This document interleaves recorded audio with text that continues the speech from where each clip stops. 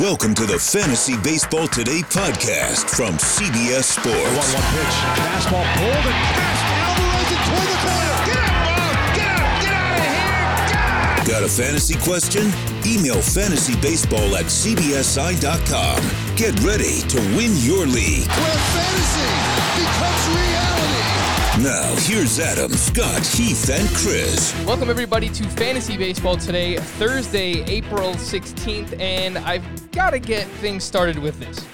My father always told me, quote-unquote, he tells things like it is. I try my best to follow that philosophy in life. That includes being honest with other people, being honest with myself, holding others accountable, and if we're going to criticize Scott White for pronouncing Justin Verlander, and if we're going to, call out Chris whenever he says Deadpool hitter or mispronunciate, then I have to hold myself accountable as well. And it's been brought to my attention that apparently I do not pronounce the T's in certain names, most notably Giancarlo Stanton and Charlie Morton. Now, I'm going out of my way now to pronounce the T's in those names. How do you say them? I'll say them right now how I normally say them. Giancarlo Stanton, Charlie Morton. I mean, so like, it's a weird, it's weird because like, I guess technically you're not saying Giancarlo Stanton, you're saying Stanton. Yes. But there's like a T-ish sound in there. That's what I thought. There's like a little like puff of breath that comes out after the end that stands in for the T. Yeah, I don't know who says them otherwise. I think the way you pronounced Morton. See, I do it too. Morton. Like who does that? Who Charlie says, Morton. Like, it sounds like you're like Siri or something. Charlie Morton. Pronouncing the name of some avenue that your friend lives on when you're driving there. Somebody I will not draft this season is Giancarlo Stanton. Yeah, I guess there's not really a T there. I do like Charlie Morton. I'll try my best to pronounce the T's moving forward, but those seem like it doesn't seem so bad, right? I don't know who it was that pointed these out, but it's been multiple people. It's not just one. A little nitpicky. If it was just one person, I would probably just let it go and be like, all right, what? It doesn't matter. But at least a handful of people have pointed it out to me, and I've been called many things in my life, so it's perfectly fine. I can live with it. Someone yesterday told me that I sound like a Valley girl because I don't pronounce the T's. I was just like, I don't know. Wouldn't a Valley girl be like, oh, Charlie Morton, I love him? Like that's not how I think I'm saying it. Like, my thing is like, one, look, I've got lots of foibles that people find annoying when I talk. I've got a little vocal fry. I say my uhs and my likes. But with this, Stanton, Morton, nobody's confused about who you're referring to. We all know it's Giancarlo Stanton that you're talking about. So I say it however you like. Stanton, Morton. How are you supposed to say it? That's really what it comes down to for me. I would like to hear everybody's samples of them saying these names and how perfectly, like, they think they're Vin Scully or something, or Bob Shepard. I don't know. Those guys are on another level when it comes to pronunciations. Tweet us at Roto_Frank, at CBS Scott White, at C Towers CBS. Send us a video of you saying Giancarlo Stanton, Charlie Morton, and we will compare it to my audio. I just look, I'm going to hold myself accountable. People are pointing it out. I just continue to send it in. I'm perfectly fine with it. If there are things I need to pronounce differently, then I will certainly address those things. Today on the show, we're going to deep dive Kevin Newman. This is another Apple Podcast review that came in, and they want us to talk a little bit about Kevin Newman, so we'll dive into that. We've got some quick news and notes that I want to hit on. Today's show, the crux of the show, is we're going to answer a ton of your questions. This is our mailbag. We got a whole lot of mailbag to get into, and if there's time at the end, I'm not going to promise this because I don't want to give out any more broken promises here on the show, Scott. We will have a rankings debate over Javier Baez in Roto, because I will not be drafting him in a points league. I acknowledge that. But Scott recently wrote about our discrepancies between our rankings, my Roto ranks, and his Roto ranks, and we are way off on a ton of players, but Javier Baez in particular. So I do want to get into that. Chris Bryant's the one I really want to hear you talk about, because that's the only one that I was just disturbed by, how low you have Chris Bryant ranked. Yeah, I do have him ranked very low, admittedly. But we could do that. That's fine. We'll continue to do some of these rankings debates, and I think we'll probably just have a whole show dedicated to those rankings debates sooner rather than later. But let's start things off with Kevin Newman. And I've got to start with this. First and foremost, I'll never forgive Kevin Newman for making 3 errors in 1 inning last season on April 8th. I remember watching this game very vividly as a Jameson Taillon owner, and it basically derailed Taillon's entire start. So ever since then, I've kind of held a grudge against Kevin Newman, so I'll just throw that out there first and foremost. Outside of that, his rookie season was actually a pretty solid one. He hit 308, 12 home runs, 61 runs scored, 64 RBI, and 16 steals. He has both shortstop and second base eligibility. Finished with 2.9 fantasy points per game last season. That was the 16th best second baseman. That was the 19th best shortstop in head-to-head points leagues. And he finished as the 13th best second baseman in Roto, a little bit lower at shortstop in terms of Roto last season. His best trait is his ability to make contact. 11.7% strikeout rate was 5th lowest in baseball last season, and he's consistently been at 12% or lower throughout his minor league career. So I think if there's one thing you can count on Kevin Newman to do, it's to make contact. How good that contact is a different story, because if you're looking for batted ball data, Kevin Newman ain't it. 27% hard contact rate. His 84.7 mile per hour average exit velocity was in the 5th percentile in baseball last season. His 291 XBA, expected batting average, however, was in the 90th percentile. Why is that? He does hit a decent amount of line drives, and he's pretty fast, so when he hits ground balls, there's a chance that he can beat those out. Scott, paint the best case scenario for Kevin Newman in 2020. The best you can. The best case scenario, I could see him competing for like a batting title. I think batting average is his most bankable stat. You mentioned percentile. He was in for XBA last year. He ranked right behind Charlie Blackmon and Freddie Freeman in that category, two of the most consistent sources for batting average. So I do think Kevin Newman's swing is optimized for batting average. Beyond that, though, he hit 12 home runs last year. Maybe he could hit like 15 in a best case scenario. Maybe he could be a 20 to 25 steal guy in a best case scenario. He was 16 for 24 in steals last year. But like that's best case scenario. That's not at all what I'm expecting from him. I do think the upside here is limited. What makes Newman interesting in those deeper rotisserie leagues is it's rare to find such bankable batting average from a guy who can also give you steals. He does that. He can give you that very late, and that's handy if those are categories you need help in. But there isn't a lot of upside here, and it's not somebody you're going to be hinging your entire draft strategy on in all likelihood. It's a classic like pre-Yankee Stadium DJ LeMahieu profile.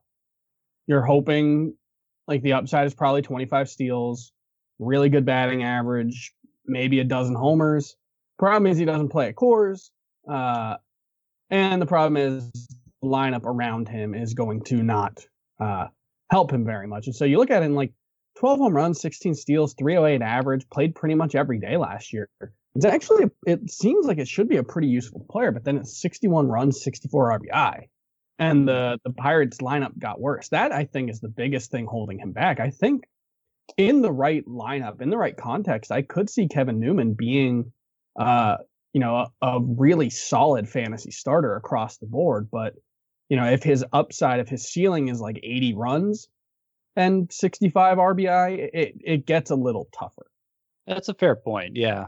I mean, the RBI and run limit You make the DJ LeMahieu comparison. At first, I didn't like it because, I mean, even before last year, DJ LeMahieu, for most of his Rockies career, was like a mid-round pick. It's not like where we're seeing Newman go. But you're right. I mean, obviously, LeMahieu was batting high and very, even if you don't want to say good lineups that scored a lot of runs over the course of the season, and that probably elevated his status during his time with the Rockies. And Newman isn't going to get that kind of help from his supporting cast. I will say, like, DJ LeMahieu 2015 hit 301, 6 homers, 23 steals, 61 RBI, 85 runs scored. I want to see where he finished that year among second basemen, because what year was that, Chris? 2015, because that seems like a pretty reasonable expectation for what Kevin Newman could do. Maybe a little more pop, although honestly, it feels a little lucky that he hit 12 home runs based on his minor league career, even with the juice ball. I would expect more in the single digits, but I wouldn't be surprised if LeMahieu was a top 5 second baseman that year. He wasn't. He was top 10. He was, well, I'm looking at points league specifically. LeMahieu was 8th. Roto, he was 5th in Roto. Okay. It's worth pointing out 2015 was before the first of the 2 home run spikes we saw. The first home run spike came midway through 2016, and the second one was, of course, last year. But that would mean that the standard for every hitter was lower back in 2015. So just worth pointing out. For me, Kevin Newman stands out as really a middle infielder in a deeper mixed Roto league. Something like 14 teams or deeper, anything deeper than that. I think he can be a serviceable middle infielder.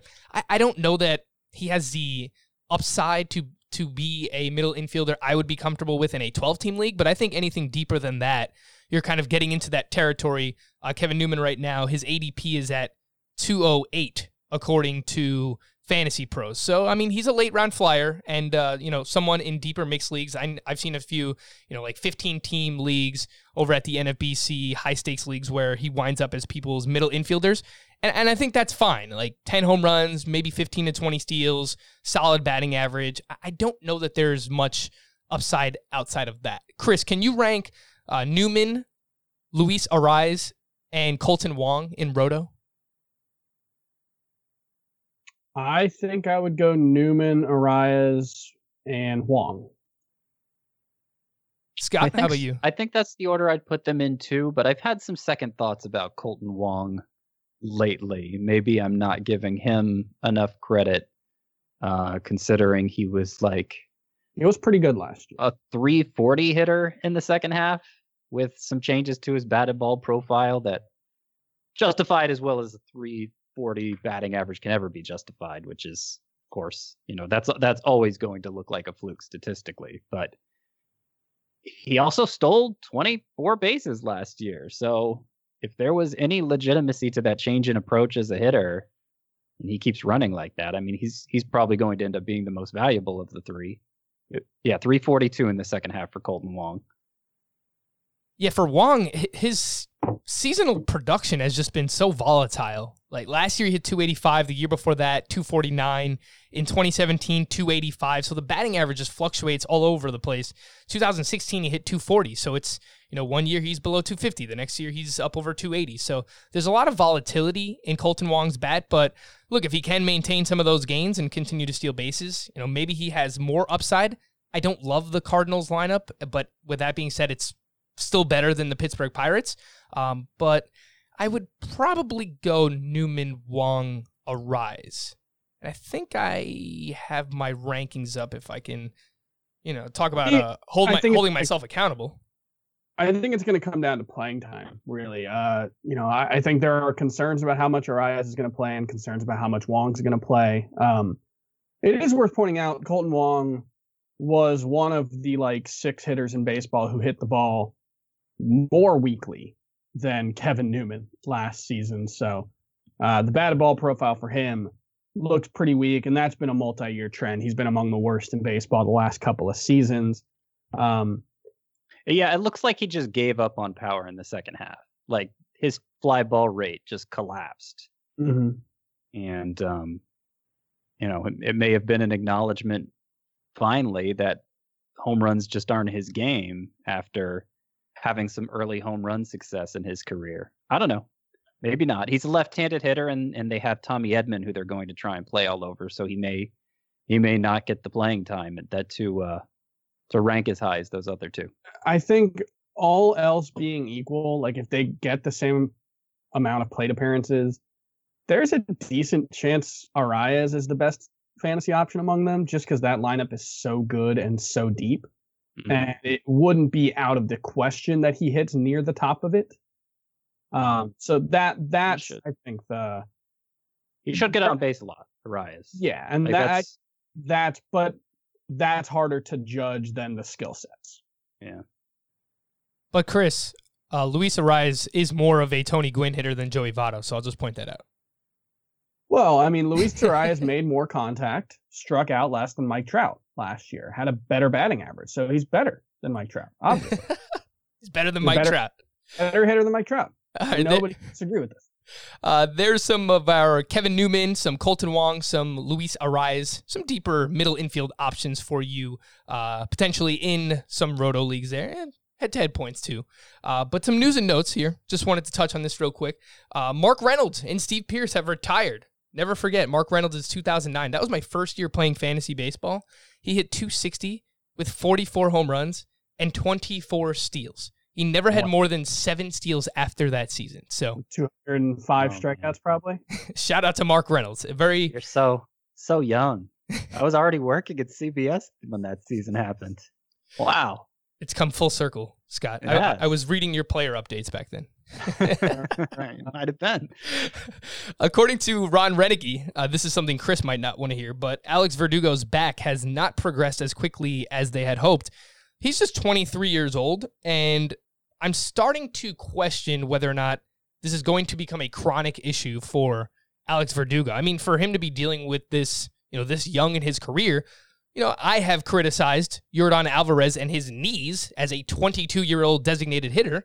Then I think we have to do the same thing for Verdugo. We were hoping that this delay in the season is something that would have helped Verdugo, and I think, the rationale there, the thinking is correct, but it just hasn't. It hasn't helped Verdugo. So is that something that you're overly worried about, Chris?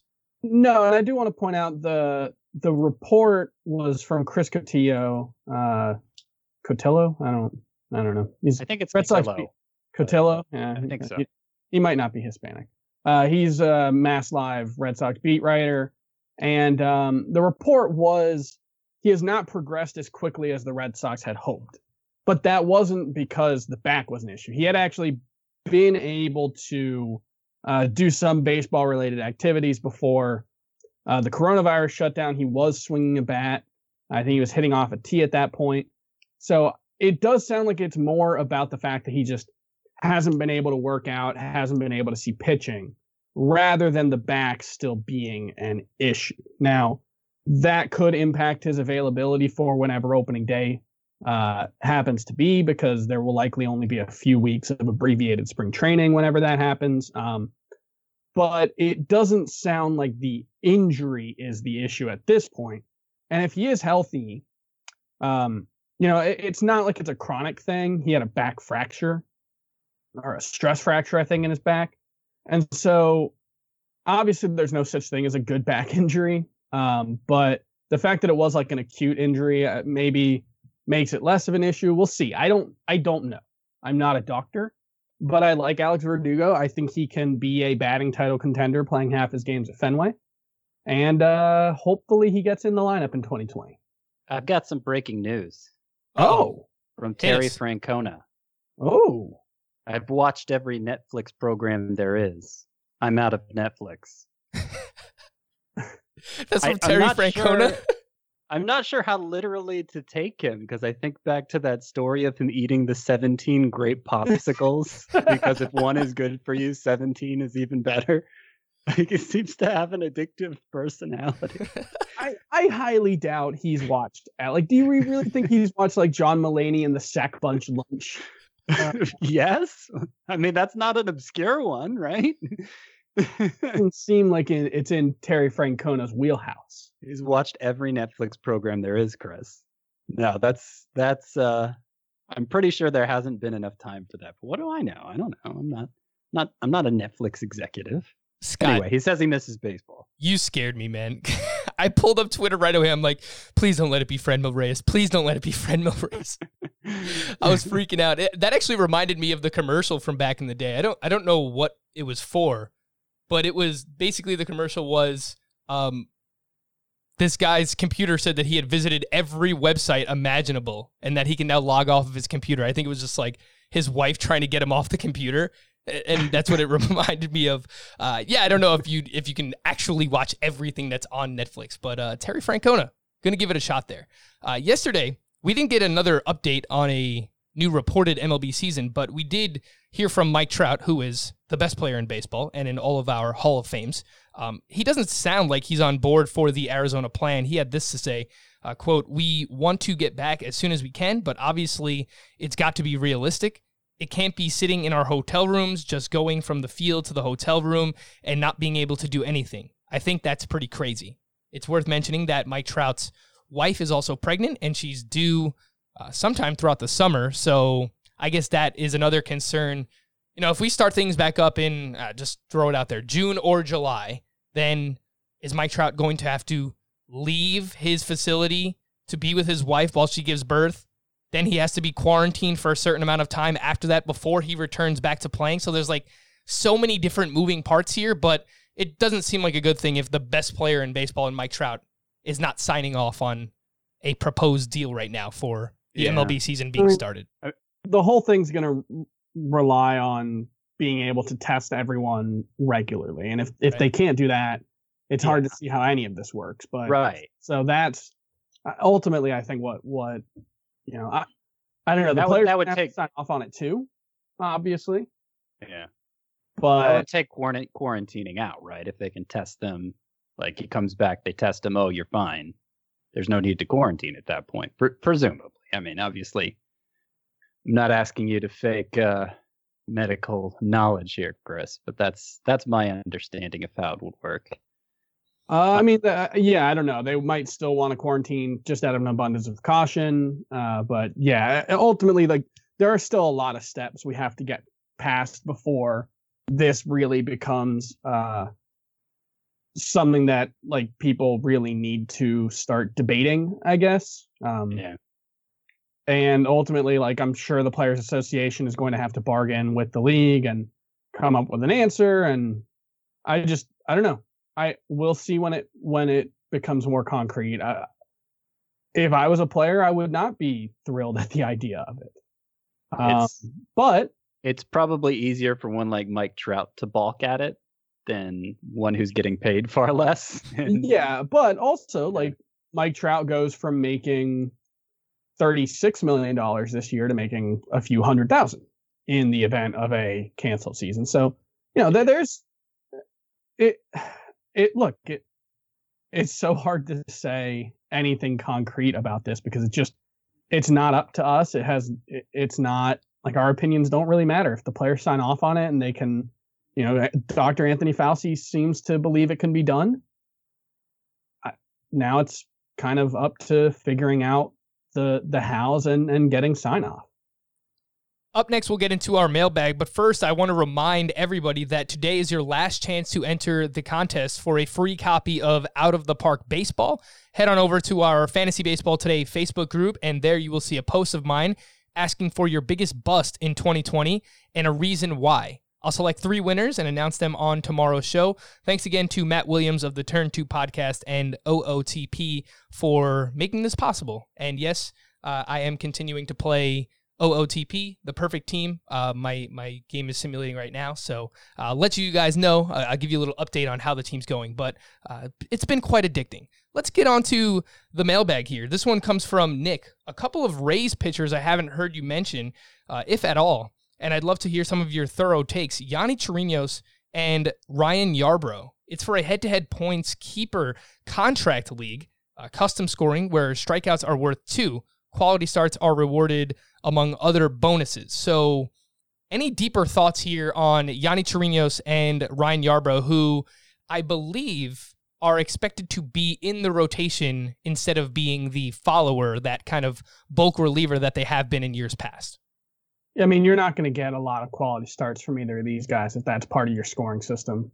So just keep that in mind. There's just the Rays basically, they'll trust 3 pitchers, Tyler Glasnow, Charlie Morton, and Blake Snell, to go deep into games. And basically beyond that, even if they don't use an opener, you probably shouldn't expect Ryan Yarbrough or Yanni Chirinos to see the third time through the order too often. They'd have to be pitching really well. And if they do that, then that's going to work out even better, and it's not really going to matter. But the most likely outcome is these guys are not super valuable in a league that boosts strikeouts and rewards quality starts.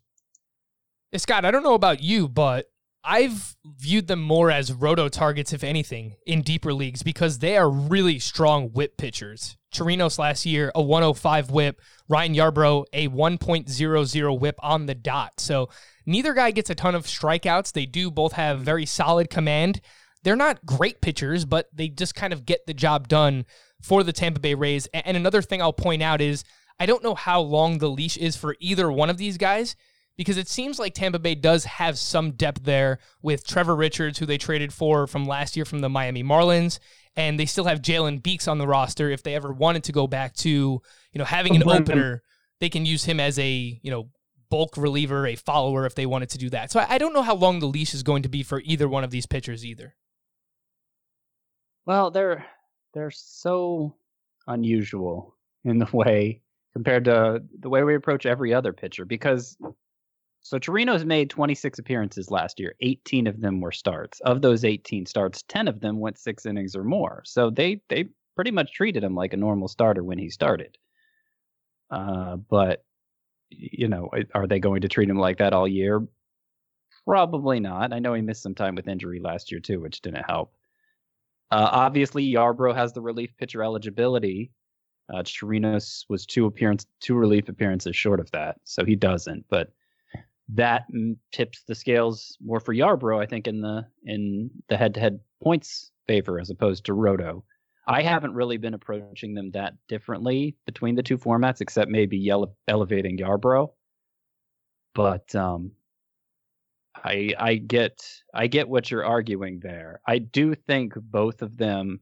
One thing that happens with a team using an opener and then following up with a pitcher who could be a starting pitcher like these two is that the pitcher that's following it up does have a higher chance of recording a win. Sure. And we've seen Yarbrough's win total has been surprisingly high given his stature the past 2 years. And I do think while wins are probably the most valuable statistic a pitcher can earn in either of the formats, traditional roto or head-to-head points, it's especially true in head-to-head points. So, Scott, who would you rather have between the two, Yarbrough or Chirinos? I think Chirinos is better, but when you consider the SPARP factor for Yarbrough in a head-to-head points league, I would take Yarbrough in a head-to-head points league. Yarbrough's ADP is at 228, while Chirinos is at 278. So a 50-pick difference between the two. And there you go. We laid it out a little bit for each one of those guys, Yarbrough and Chirinos. This next one comes from Jalen. Hey, Jose, Marco, Bo, and Yunel. Those are Blue Jays? Blue Jays shortstops. Yunel Escobar, Bo Bichette, Marco Scutero, Jose. Who am I missing? At first, I just thought they were Blue Jays, and I assumed Jose Batista, but did not play shortstop. Yeah, no, I think they have to be shortstops. I'm not sure. Like, Jose, obviously, is such a common name in baseball. Right. Yeah, I don't know. That might take a while to figure out. Gotta grade the trade for you guys that I could use some help with. Give up Nolan Arenado and Caleb Smith. Get back Eugenio Suarez, Luis Castillo, and Adrian Hauser. 12 teams, 6x6, head-to-head categories, with OPS and innings pitched being the extra categories. I would definitely prefer the Suarez Castillo side. This is an example of me preferring the side that doesn't get the best player, which is Arenado. So I will give this trade a B-. Chris, what do you think? Give up Nolan Arenado, Caleb Smith, get back Eugenio Suarez, Castillo, and Adrian Hauser. I'm looking through old Blue Jays rosters right now. Yeah. He's on a mission for the... I'm not going to be... Oh, Jose Reyes. Okay. Okay, yeah, that works. Yeah, so Blue Jays shortstops. Back, and I was reminded that Frank Thomas played for the Blue Jays in 2007, which was a little alarming. I'm with you on this one here, Scott. You do give up the best player in the trade, and this is something we spoke about yesterday in our trade special, our kind of general discussion there on trading, where normally you do want the best player, but there are times where the return is worth giving up the best player. And I think this is one of those where you get Suarez, who can be a 265, 270 bat, 30, 35 plus home runs. Castillo, widely considered a top 15 starting pitcher. Whereas Caleb Smith, he's, a back-end starting pitcher, probably even a bench pitcher in most formats. So, yeah, I like the depth that you get back in this trade. I was thinking B or B-, so in that range as well. I agree. This next one's from a baseball-starved fan in Nashville. I saw an article on another site about the players who were thought to be sure MLB locks, but weren't. I was wondering which players over the past few years you thought were going to be, quote, fantasy locks, but weren't. Injuries don't count. Also, maybe this leads into the question of how you evaluate prospects for potential fantasy value. So, a little bit of a two-parter, and that second one's kind of a loaded question. But any fantasy locks in the past couple of seasons that you thought were going to be great for fantasy, no doubt about it, maybe had like 1 year where they were great and then just kind of fell flat? Anyone come to mind? How far back are we going? Because I know somebody that comes to mind for, well, Chris and I both, but especially Chris. What's that? Jeremy Hermida. Yeah, for sure. That's going back to like 2000. Yeah, it's going back 15 years. It makes me feel old. Before Frank was playing. In more recent times, it's to address the larger question of how do you evaluate prospects for potential fantasy value. It's really hard because I think to someone like J.P. Crawford or even Ahmed Rosario to a certain extent, guys who seem to have pretty fantasy-friendly profiles, were top prospects for a while, had and just haven't quite put it together. And maybe one of the things that I think fantasy players need to keep in mind is that when you're looking at top prospect ratings, shortstops might tend to be more valued in a traditional prospect ranking because of defense, and because they're likely to fit somewhere on a major league roster.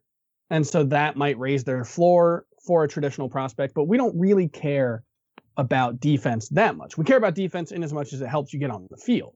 Yeah. But the guys who get a boost for their defensive abilities, you should probably be wary of them. Yeah.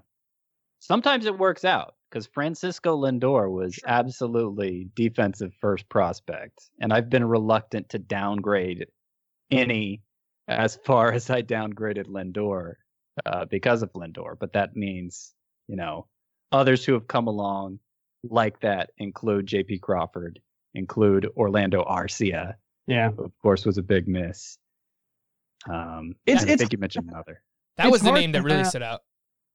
Orlando Arcia was one where I just kept looking back at his minor league numbers and comparing it to Francisco Lindor. I'm like, it's coming. Like, he's going to have that breakout. Like, they had such similar minor league careers, and I always thought it was going to happen. And he was having a great spring training. Not that I didn't think it was going to really turn into much this year, but that's one that really, really stands out. Orlando Arcia. We're still waiting on Byron Buxton. So, honestly, Arcia's brother, Oswaldo Arcia, that's one specifically for fantasy I was even more excited about. That was a Twins outfielder whose numbers were really good in the minors, and he's long gone at this point.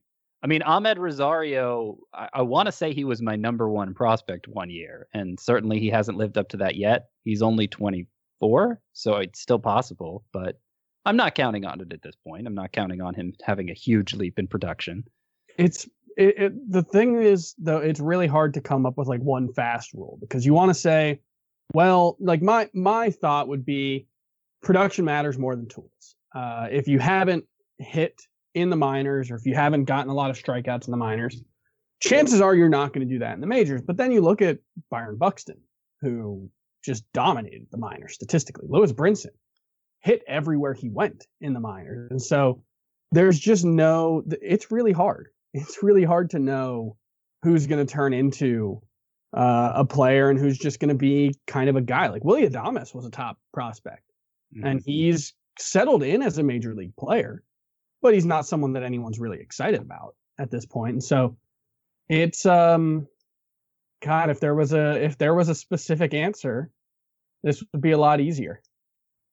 Yeah, imagine that.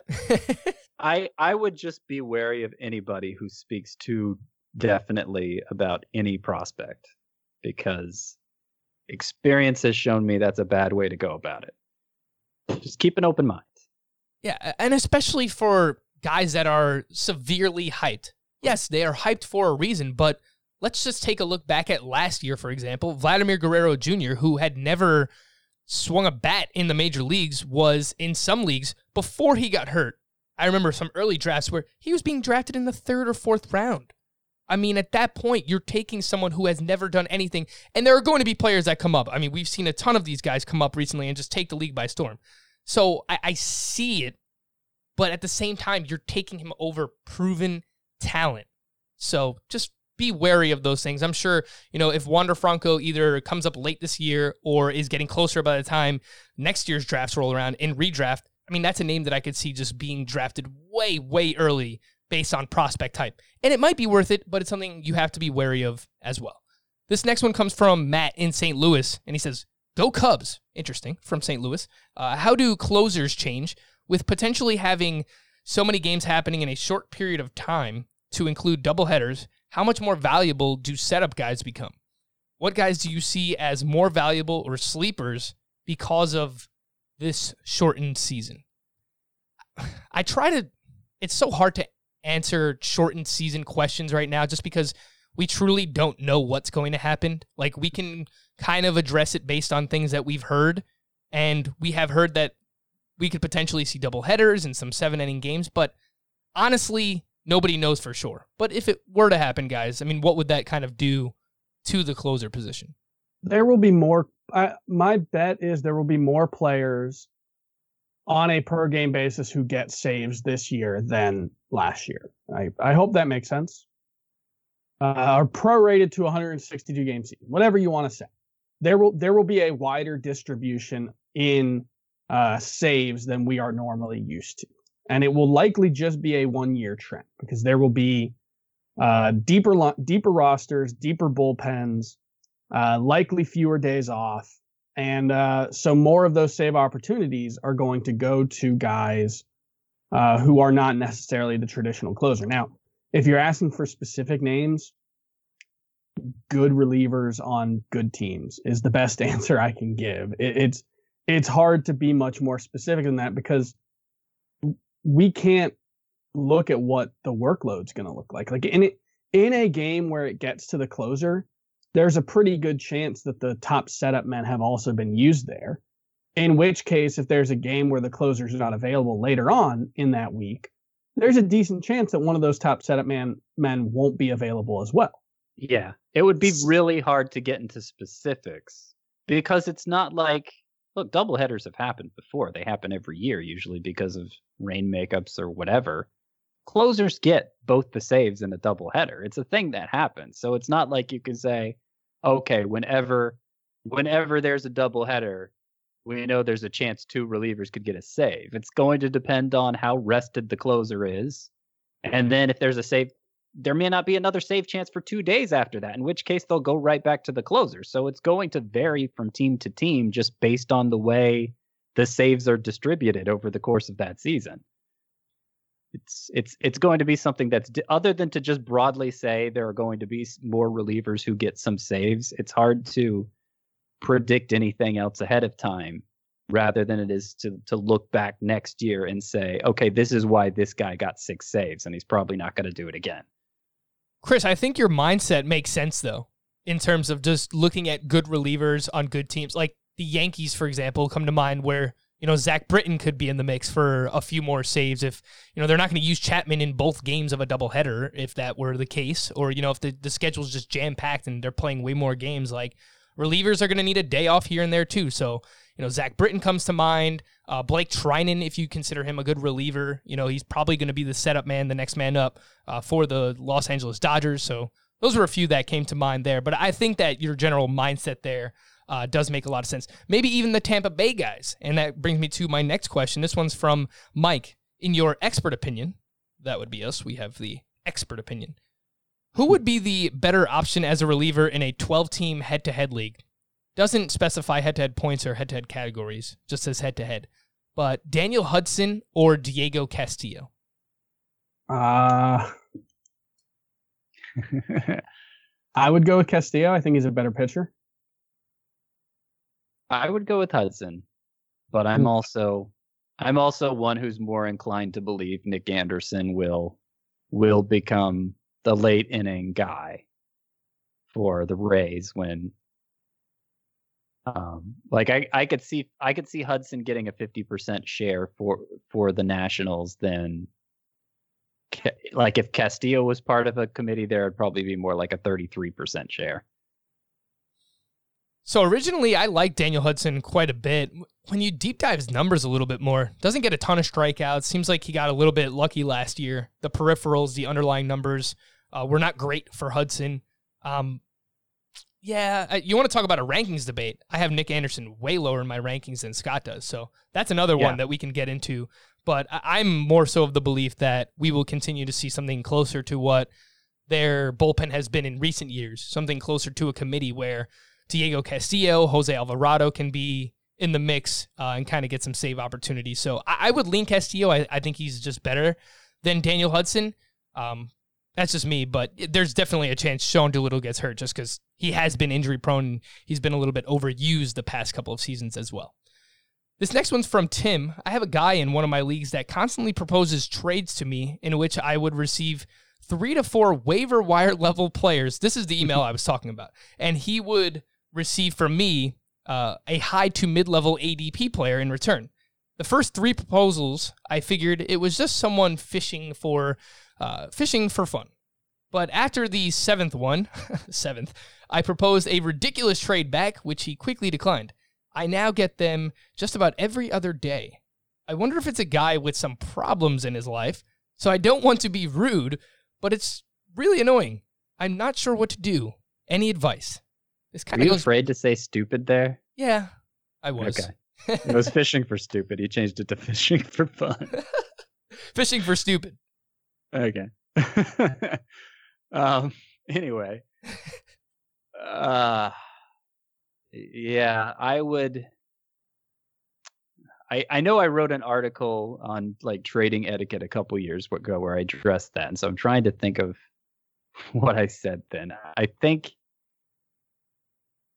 it would be an instance where I would. He hasn't really talked about things he's told the guy yet, right? Like No. if you haven't said to him like, I really don't see a match here, you need to actually state that, because if you're just responding with silence, he might think, oh, well, maybe I'm close, and keep trying. It sounds like this guy's just trolling you, though. Yeah. Yeah, that's what it sounds like. What would be the upside for him? He's bored. Yeah. What's the upside to anything, Scott? You want to get a reaction out of someone. Come on. Yeah, but is he getting a reaction? If trolls don't get a reaction, don't they move on? He did get a reaction, though. Oh, what was the reaction? Sorry. He proposed a ridiculous trade back, which is a clear sign that it was getting to you. Yeah. Okay. The thing about Well, a there you troll go. is you can't let them know that you're mad. Yeah. True. And the worst way to let them know that you're mad is to tell them that you're not mad. Okay. Sorry, I missed that part. I was thinking about fishing for stupid. Kick the guy out of the league. That's what I say. This next one's from Mike Taylor. Dear Stephen, Michael, and Eric. Those are very generic names. Yeah, that's going to be tough. Stephen, Michael, and Eric. We'll look it up. I drafted Ohtani 52nd overall in a 10-team daily roto league. Later, I was offered Alvarez, I assume Yordan, and Adalberto Mondesi for Josh Hader and Max Kepler. So yes, I now have 2 DHs.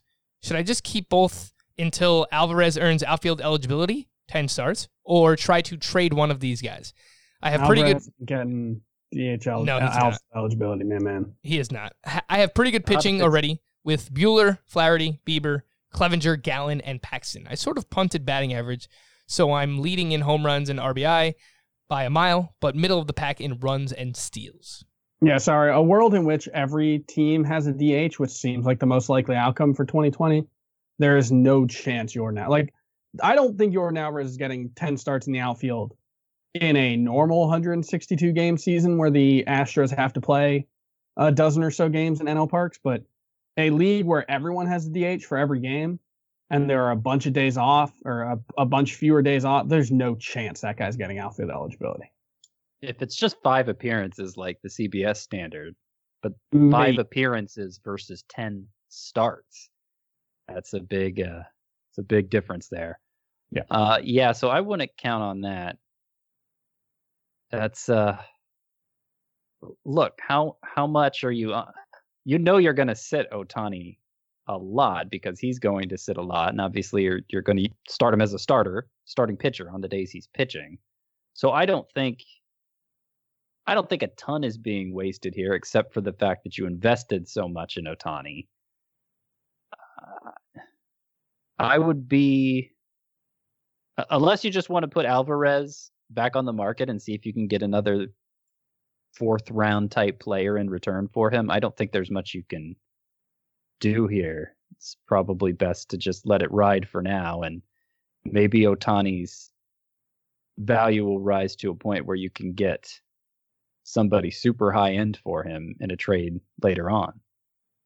I would probably beg the commissioner to add a second utility spot, but that's probably not going to happen. But if you're not using Ohtani as your utility bat, I mean, you took him 52nd overall, and we've talked about this, that in a head-to-head league where you can change your lineup every day, Ohtani is likely a top 50 player. So you invested a lot to get him, and I would want him in my lineup whenever he is DHing. I mean, he's proven he's over 900 each of his over 900 OPS first 2 seasons.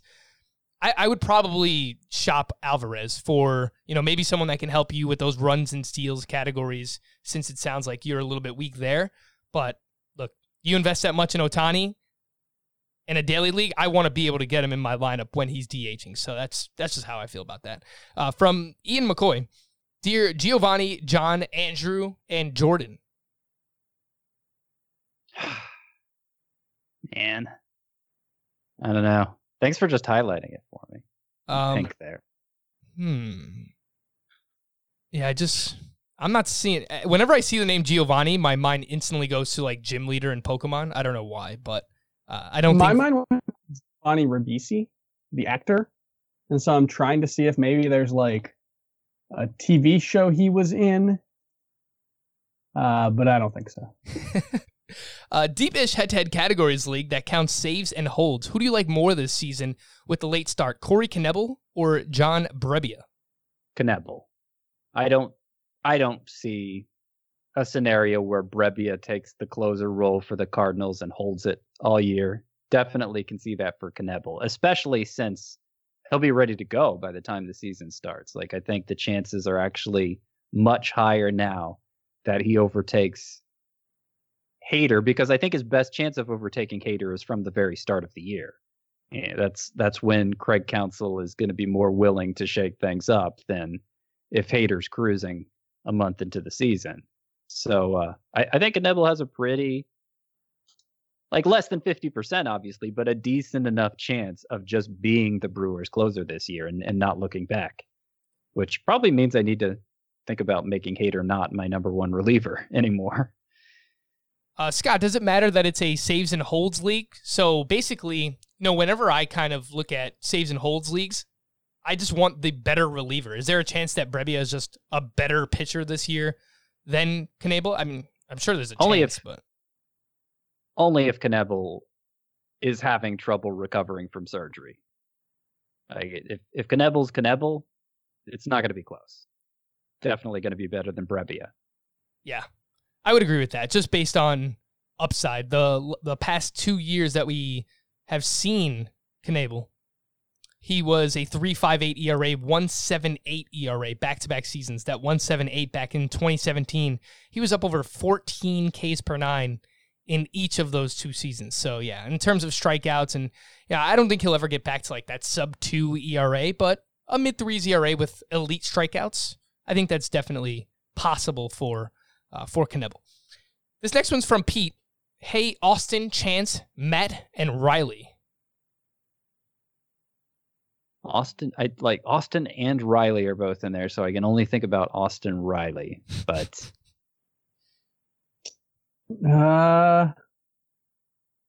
Chance Cisco? But what would the other ones be? I don't know. It's to be easier, guys. I don't know. I feel like, you know what I think it is? I think Adam looks them up ahead of time. Well, no, but even I'm looking them up and there's nothing.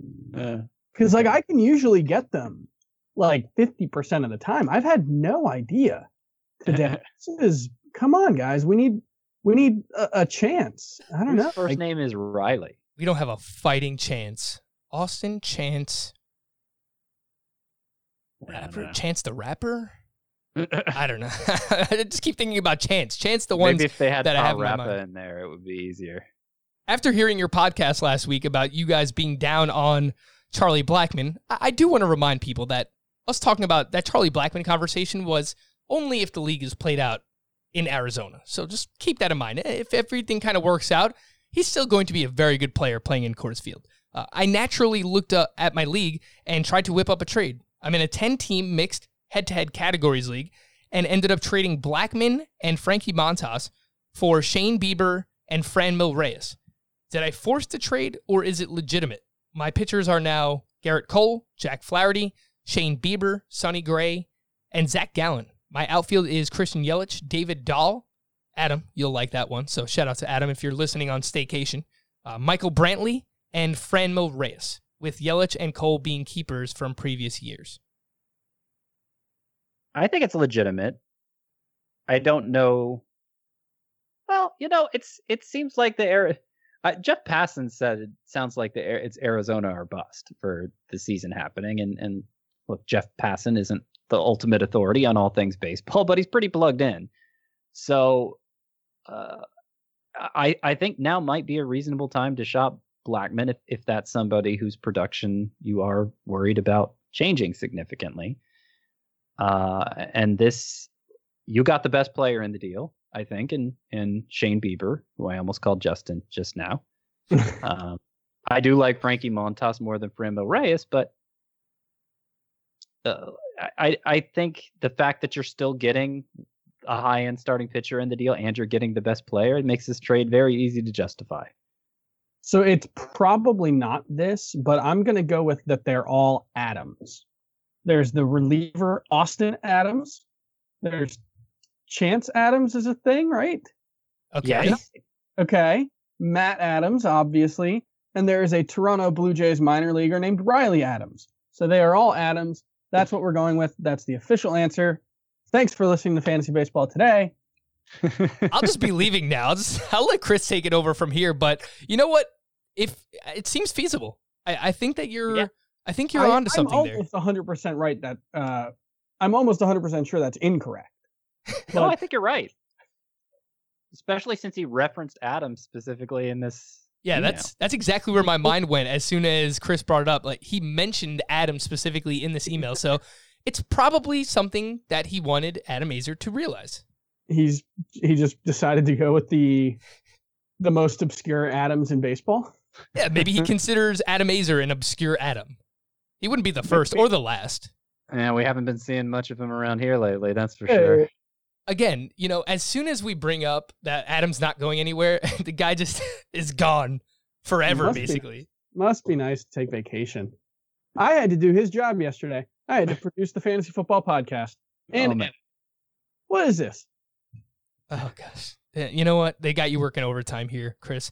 It's unbelievable what they have me doing. Just getting back to this trade, I'm with Scott on this one. I like this trade, even without the possibility. Like, even if Blackman were playing in Coors Field, I think this is a great trade. you give up Blackman, who's, a third, maybe fourth round pick. Frankie Montas, I have as a top 30 starting pitcher. But, Bieber, top 10 guy, consistently a second round pick. Franmil Reyes, a lot of us consider a breakout candidate this season. So I like this trade overall. I would give it an A-. I like this trade a decent bit.